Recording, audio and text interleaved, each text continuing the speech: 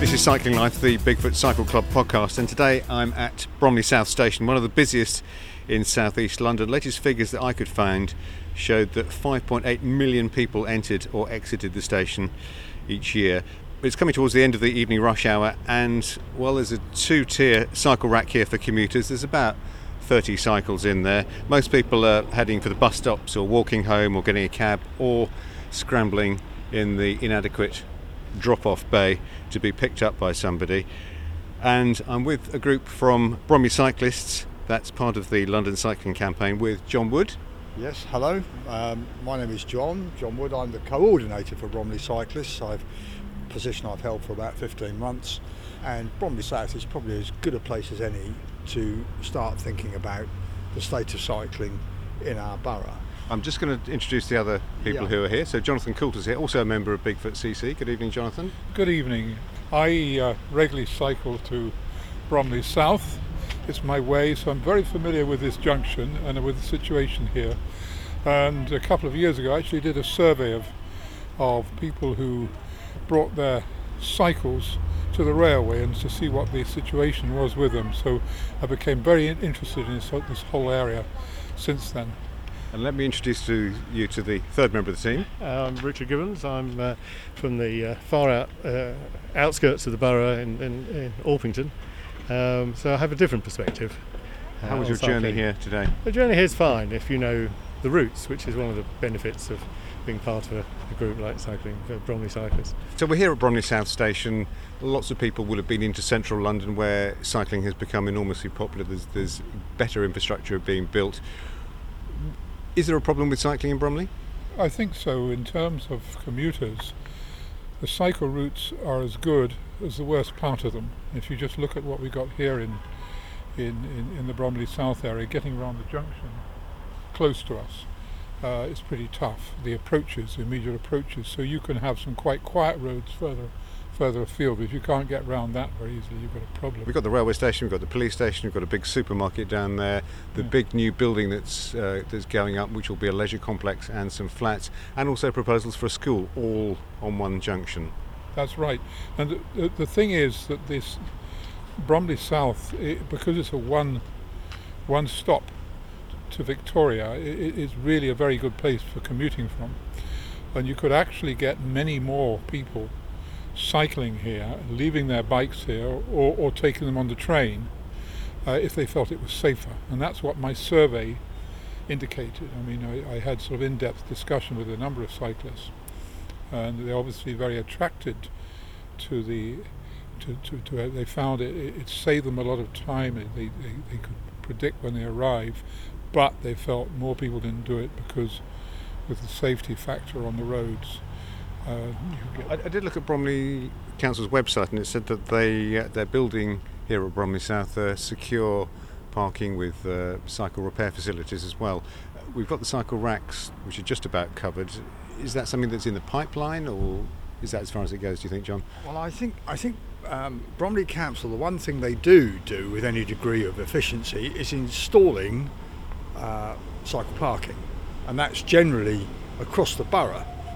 And indeed we ask for cycle parking at various locations, and they will provide it fairly quickly. But there's no good giving us cycle parking if there aren't the resources, the routes there to take people safely to and from those cycle parking areas. And they're not only going to be safe, but they've got to feel safe. And I think this is perhaps one of the biggest barriers to people abandoning their cars, particularly parents with children who perhaps would like to take their children out for a short cycle ride, perhaps to the shops, or perhaps they want to go to take them to school, the most obvious journey that they might make, and they don't feel safe to do it.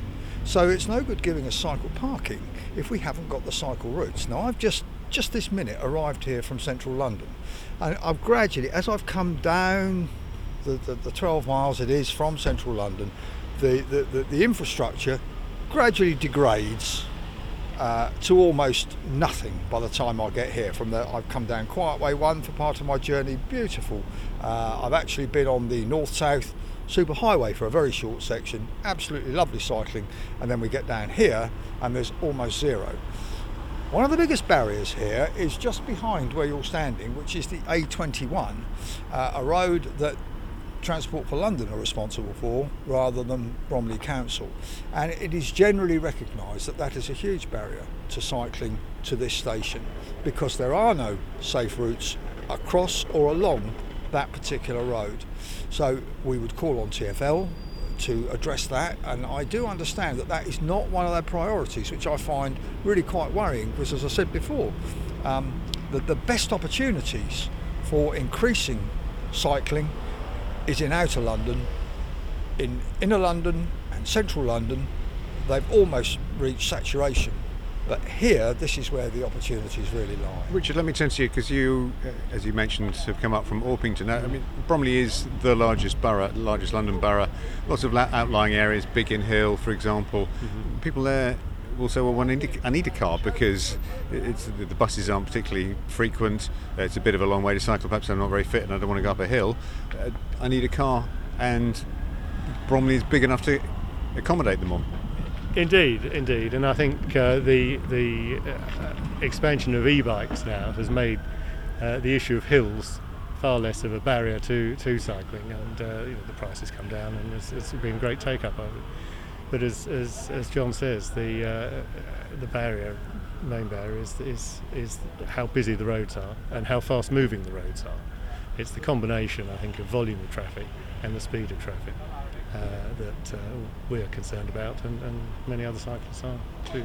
Can I come to an issue which maybe not the main focus of your campaign, but there is this 20's Plenty campaign or petition, an online petition asking for a 20 mile an hour speed limit in certain areas outside schools, in the high streets, which is enforced in some of the other boroughs. So for example, if you go up through Dulwich, you'll find that it's a lot quieter in my experience, both in the car and on a bike. Is that something that you'd welcome?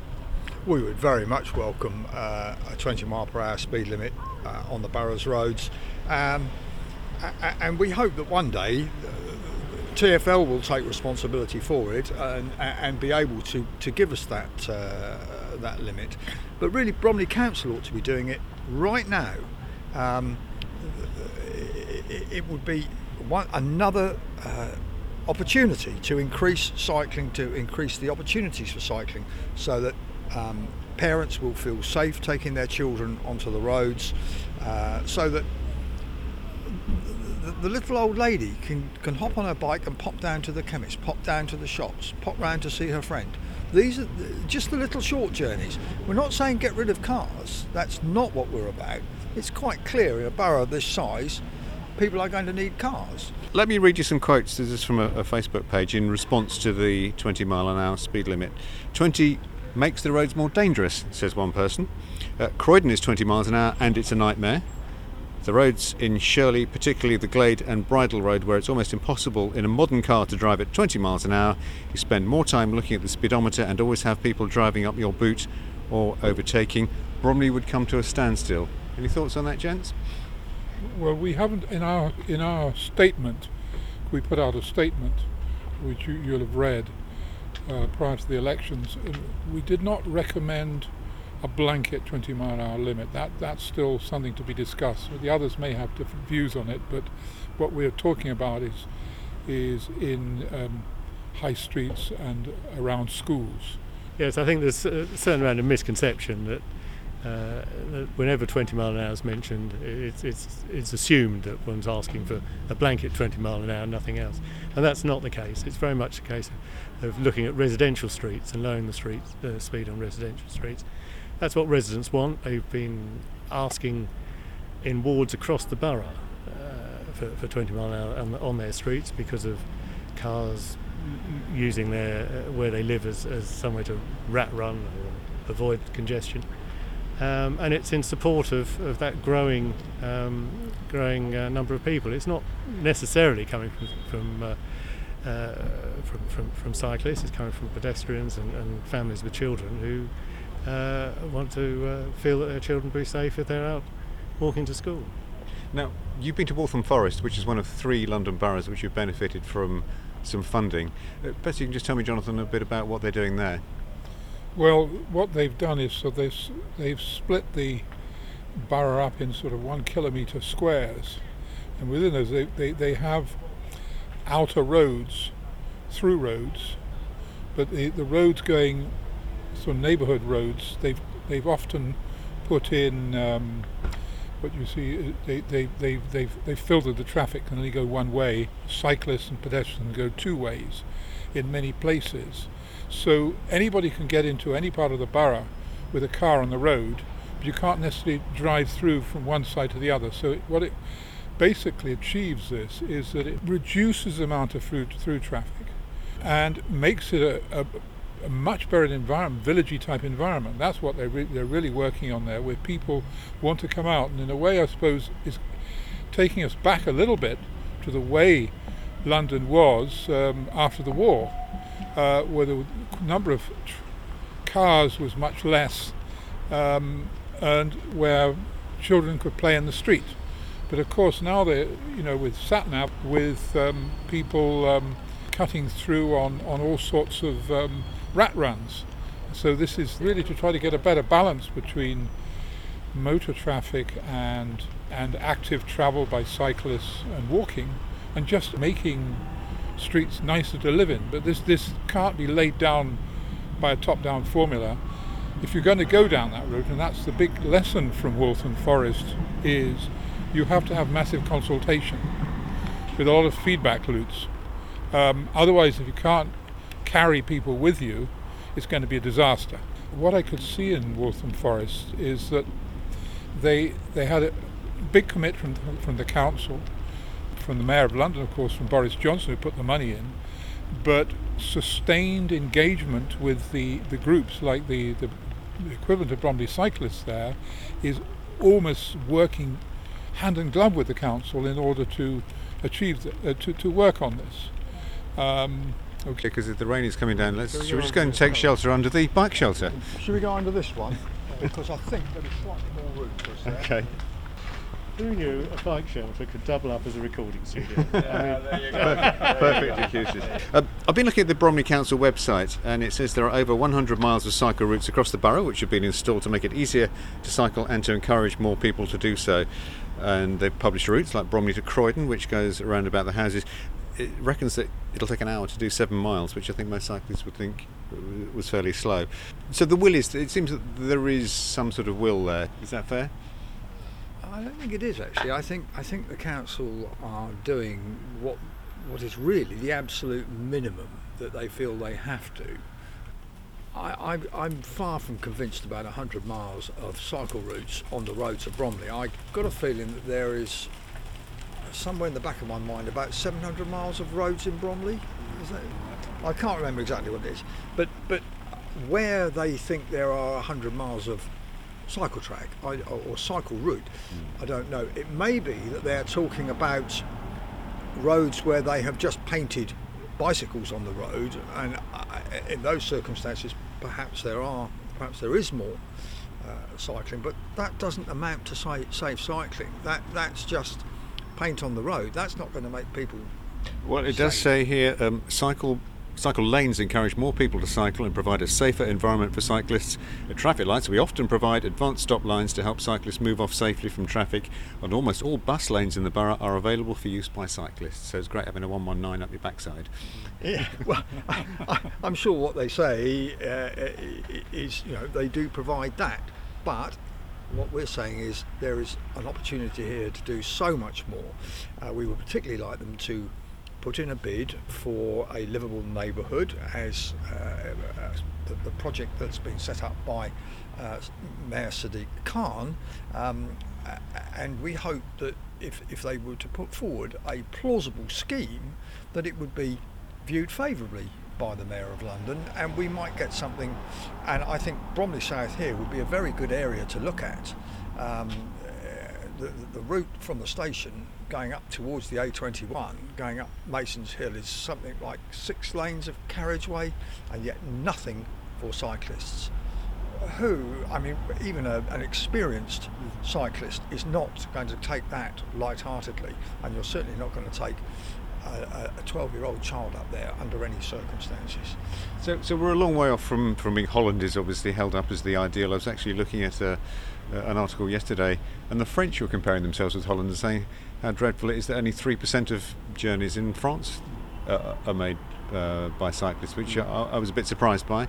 And the thrust of the argument was that cycling there was seen more as a Sunday morning activity, more of a sporting activity, perhaps in the way it is here, with a few exceptions around London and Cambridge, which I know particularly well, where you will see hundreds of school kids on their bikes going to and from school. So we're a long way from that from Bromley. We know it's a big area, lots of cars. What are the things that people can do if they're interested in lobbying for a slice of the Mayor's fund? They can email or contact their councillors and the candidates in this forthcoming election and ask them to support the statement that we've put on our website. We put a number of bullet points on our website which Jonathan will recite properly for you in a minute, because I don't know them off the top of my head. But they can write to their the candidates and see what response they get. We know we have had response from some candidates and from some parties saying that they will support our statement if they are elected. The main points we're asking for immediately here, support for the main elements of the Mayor's transport strategy, and that's a gradual move in favour of active travel and some reduction in motor transport, but not eliminating it. Secondly, a major increase in expenditure on cycling from 2019-2020 and rising thereafter. Prioritise winning livable neighbourhoods bids, which, that's quite a lot of money, between £1 and £10 million per project.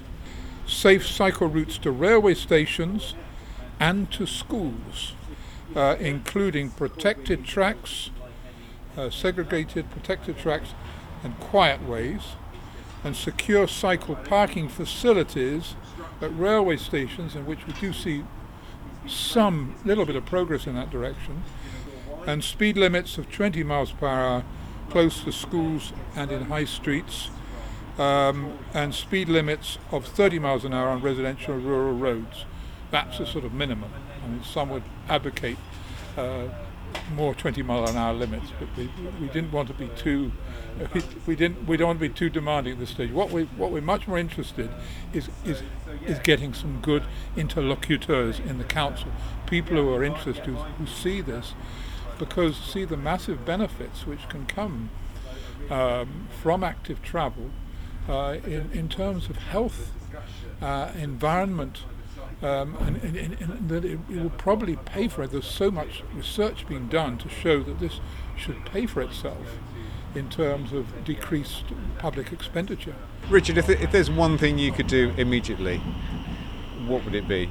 I think it's a willingness for the council to engage with communities and to find ways to introduce more active travel into their lives.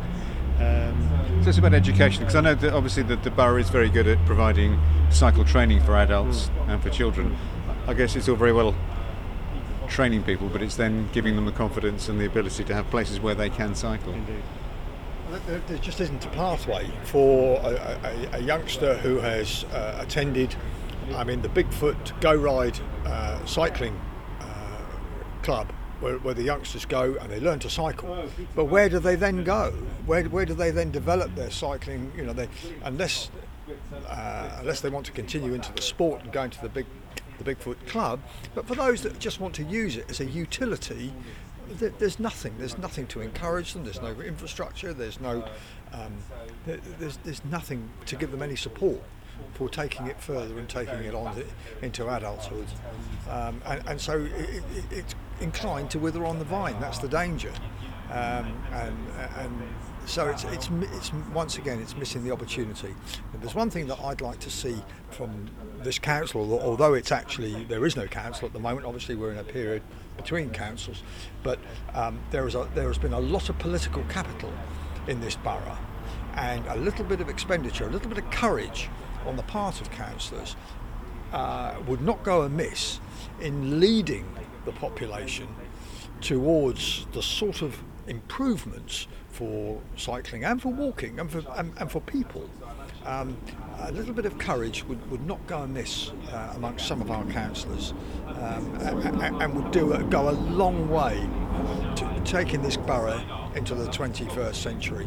Well, Richard, Jonathan, John from Bromley Cyclists, thank you very much for your time. Thank you. And, well, we'll see what happens in the next few months. Thanks very much indeed. Thank you. You can find more on Bromley Cyclists' website, it's bromleycyclists.org, or just search Bigfoot CC podcast to find all the links and further information. I'm Andy Ivey, thanks for listening to Cycling Live.